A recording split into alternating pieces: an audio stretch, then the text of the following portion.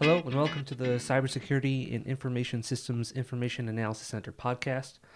Today will be a digest show where we at CISIAC will take the most important articles from the last 2 weeks and discuss their importance in the world of technology and cybersecurity.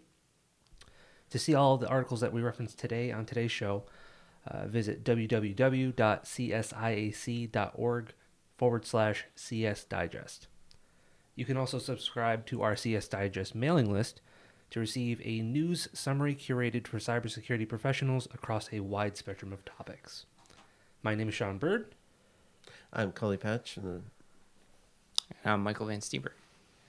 Awesome. So, for people that don't know, the digest it's that culmination of the 2 weeks of articles. So we picked the top 5 articles that we thought were most relevant, and we made some notes on them. We just want to discuss and why they're the most relevant and most important. The first we have is Hackers Halt Plant Operations in Watershed Cyber Attack. So in a possible state-sponsored attack targeting major infrastructure systems using Triconix safety technology by Schneider Electric, it was disclosed by FireEye, who investigated the incident after the intrusion was detected by the energy plant. The plant discovered this after hackers may have unintentionally shut down systems while probing the network. Schneider Electric stated, "Evidence suggests this was an isolated incident and not due to a vulnerability in the Triconix system or its program code." They also said that there may be other attack vectors. And I believe they also thought it was a state-sponsored attack, which makes sense because a lot of these attacks on ICS systems tend to be state-sponsored because there's no money involved in hacking ICS systems, so usually they're backed by some country. Which I thought was it could be leading into ransomware, though, so the non-state sponsored side would be holding someone's water supply hostage for Bitcoin or something like. I think, perhaps, I don't know. Oh yeah, I mean that's a definite possibility. I saw as part of the article there that it was more likely that they went from the unknown unknown to the known unknown when a system went to failsafe mode, and they pretty much think that the attacker was trying to probe their way through, and in the process of probing, they actually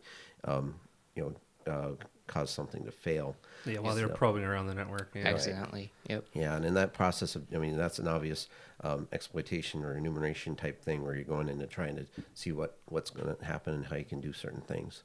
So I could see that as a definite APT type operation. Now, Triconix is industrial safety technology from Schneider. They're getting a lot of the bad rap for this, but those are just the systems that were infected. I think not that they didn't want to take the blame for it, but it kind of also relies on whatever cybersecurity implementations you have in place at your industrial complex. I don't think a lot of these factories have good cybersecurity practices, especially outside the U.S. If you're in foreign countries, I don't think they have great cybersecurity practices. Right, and usually they're running on older, outdated systems that are hard to patch, and they don't have the cybersecurity team like you were talking about. Yeah. Right, and especially when that becomes networked via the internet or something of that nature, that really opens up their cyber footprint to be vulnerable to these type of attacks. Yeah, like you have Shodan and all that stuff where you can kind of see what's out there. Right. So, Shodan? Yeah, it shows systems that are available on the internet, basically. Oh, okay. And like it'll give you like ports that are open, stuff like that, kind of. Right. Just information. But I think you're right. I mean, it was the key part. They do talk about that there was an advanced technique that actually got them to the workstation, and that's key because once you're in the workstation, then obviously you have a lot more access to begin with. Yeah. So you might even be operating as a normal user at that point. And then it reminded me, they even mentioned later in the article that it was reminded them of Stuxnet, whereas Stuxnet being kind of the leading and first big on the Iranian nuclear program being that attack and really setting them back, it kind of opened up that whole realm, and now we're going to see, I think, this is the reason why they said watershed, and for those of you that don't know, because I always forget what watershed means, it means a turning point or a pivotal moment, they think that it's going to lead into the next realm of state-sponsored cyber attacks and cyber warfare is on our infrastructure. So, and this can include even all the way up to financial institutions being part of your country's infrastructure. Right.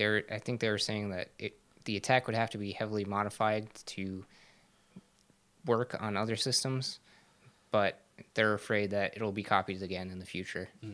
Right.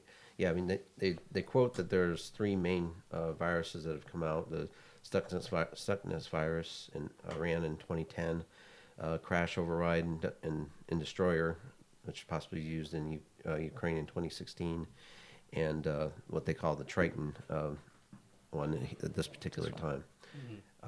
But it really concentrates on when I studied the Stuxnet report based on the Symantec report.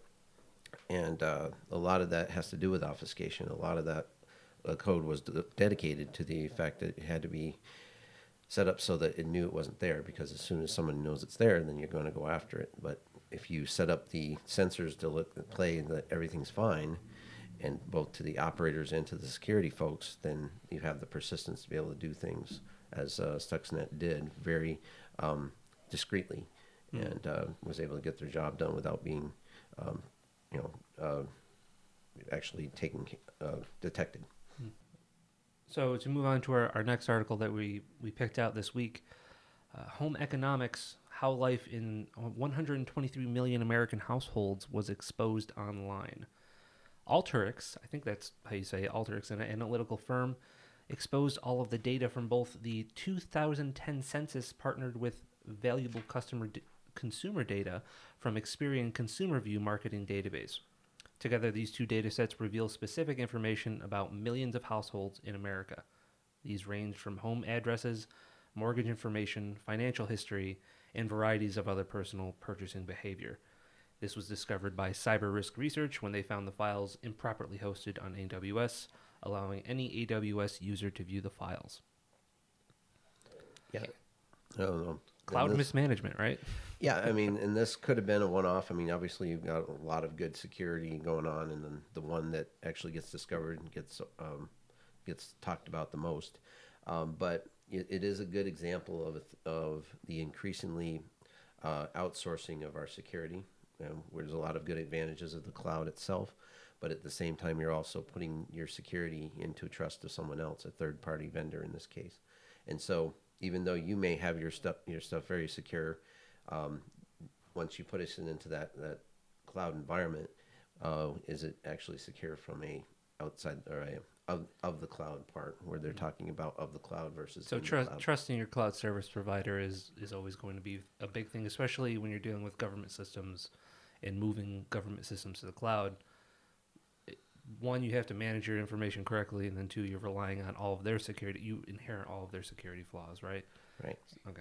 Yep, but it's also, I imagine, it'll be incentivized by the market, where obviously they don't want that to occur, because then they could go to another user like Azure or someone else. Yeah, So that these things will probably take care of themselves in those areas. But the key part about this data, though, a lot of it was, yes, the Census Bureau stuff was widely, that was fully public. Yeah. It combined with the other stuff from Experian.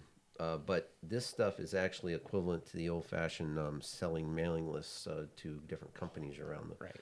and so they buy those lists of things so they can send junk mail to you or advertisements. And so this data is not necessarily hugely classified or that type of data, but It's not entirely sensitive, but right. put together, you're gleaming so much off of a person's life that it I think it can be used for an identity theft type of thing, or. And I think it's important also to point out that that when you sign up, you should pay attention to what you're allowing companies to do with your data once you give it to them. Because if I remember correctly, Experian said, "Oh, well, we told these people that this is how we're using their data," not in the breach portion of it, but yeah, we're collecting your data and we're selling it to other companies. Yeah, they didn't say that their data was going to be breached, but right, yeah. They said they're going to sell it to other companies. Yeah, yep. So you got to watch out what you're accepting in your agreements. Right. Yep, and that's key, because this data is out there, and and we may want to be able to. This is a good example, because this could have been more sensitive data in the same situation, and so these things have to be taken care of in terms of security. But the actual data itself, it may be a good opportunity to ask ourselves, so what? This data is out there. There's a lot of breaches. It seems to be that if someone wants the particular data, they'll have it. And They could have paid Experian for this data. I mean, I think it was one of the Right. largest consumer research type of marketing databases out there for that sort of thing. So they can just pay for it, but it was the fact that it's out there for free, I think, was what the article was trying to really oh yeah, drive home. especially if they said if this was more sensitive data, and as you Yeah. mentioned, government services are going on cloud services, and this will have to be balanced. Yeah, as Would more they? companies move Yeah. to the cloud. Yeah, I also thought of all the security questions that people could answer based off of that data. yeah, exactly. Where was your last 3 addresses and stuff like that? And what was your mother's maiden name? All that jazz. Exactly. Right. So one of the next articles was the Emotet banking Trojan, analysis of dropped malware morphing at scale. Discovered by Bromium, this is the Emotet Trojan from 2014. Emotet sniffs network information using open network APIs and registry entries. This allows the Trojan to see traffic outside of encryption. Trend Micro did a very nice write-up on this. I'll include this in the show notes that are below the video on the CSIAC webpage. Traditionally, Trojans like Emotet are thwarted via signature recognitions. However, this is because this is being circumvented by hackers by repackaging the Trojan executables to be unique for every victim. So, Trend Micro did a write-up in 2014 on that. So, this is not so much about Emotet itself on what that is. It's more of just the payload. The delivery method is what mainly is interesting in this article, I think, because of how they're packaging it. So they're taking the executable and they're repackaging it so it has a different signature. So, On a large scale too. yeah, on a There's- large scale. So each victim has a different signature that Symantec or any antivirus or any heuristic screening kind of software can't detect because the signature changes every time. Right. So how do you track it? Yep. And the hashes for that malware are completely different each time as well. So Yep. Yeah, the article does a good job of showing the comparisons of the actual executable being totally different, and then it shows the actual system sequences being almost exactly the same. Yep. And obviously the payload's the same, Right. being Emotet. Yep. So I think to curb that, I'm sorry, what were you I gonna was just going to say another reason how antivirus can get circumnavigated. Yeah. Why you can't always trust it to be 100%.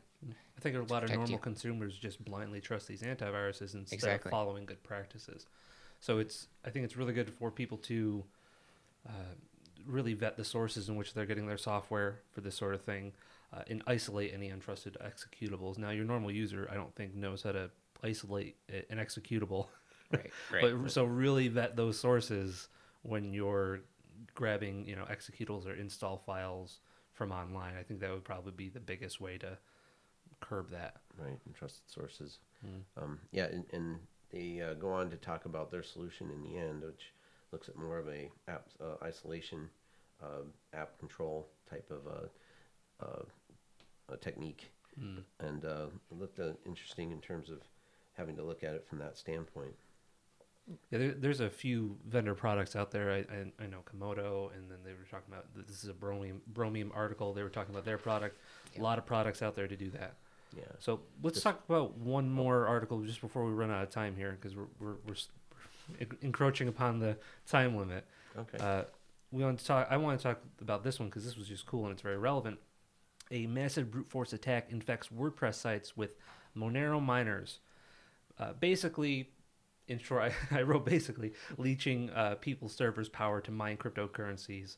If they're able to get into your WordPress logins, they can install crypto mining add-ons that leech off of your processing power and your network bandwidth. Right. And cryptojacking has become a real problem where JavaScript's embedded in a website, and then all of a sudden you go and visit a web page, and in the background it's using your CPU resources to mine Bitcoins. So people don't even know about this. Or Monero. Yeah. Yeah, or Monero. Crypto. But yeah, you can do any cryptocurrency mining in there. I think Monero was because they used Monero because it had doubled in price. Yeah, they were recently. It watching was- the price. Yeah, so whichever cryptocurrency is probably the most lucrative, they'll install, and whichever is not being used as much as well.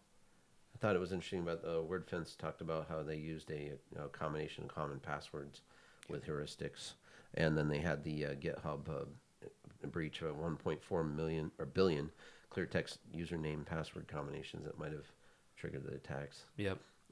So I mean, you get given the, I mean, this is just another attempt to do a crowdsource to get obtain money, but combined with a little bit of innovation and some available given passwords and some heuristics, and you've actually been able to use someone else's equipment to get make money. It's A crazy. free cryptocurrency farm. So watch those WordPress logins. Yeah. Yeah, the biggest thing is you can change the username so it's not admin, so they can't just, because these were brute force attempts on the admin account. If that account doesn't exist, you're okay. Yeah. You can also do other things like limiting the IP addresses that can access your WP admin page, or install something like WordFence.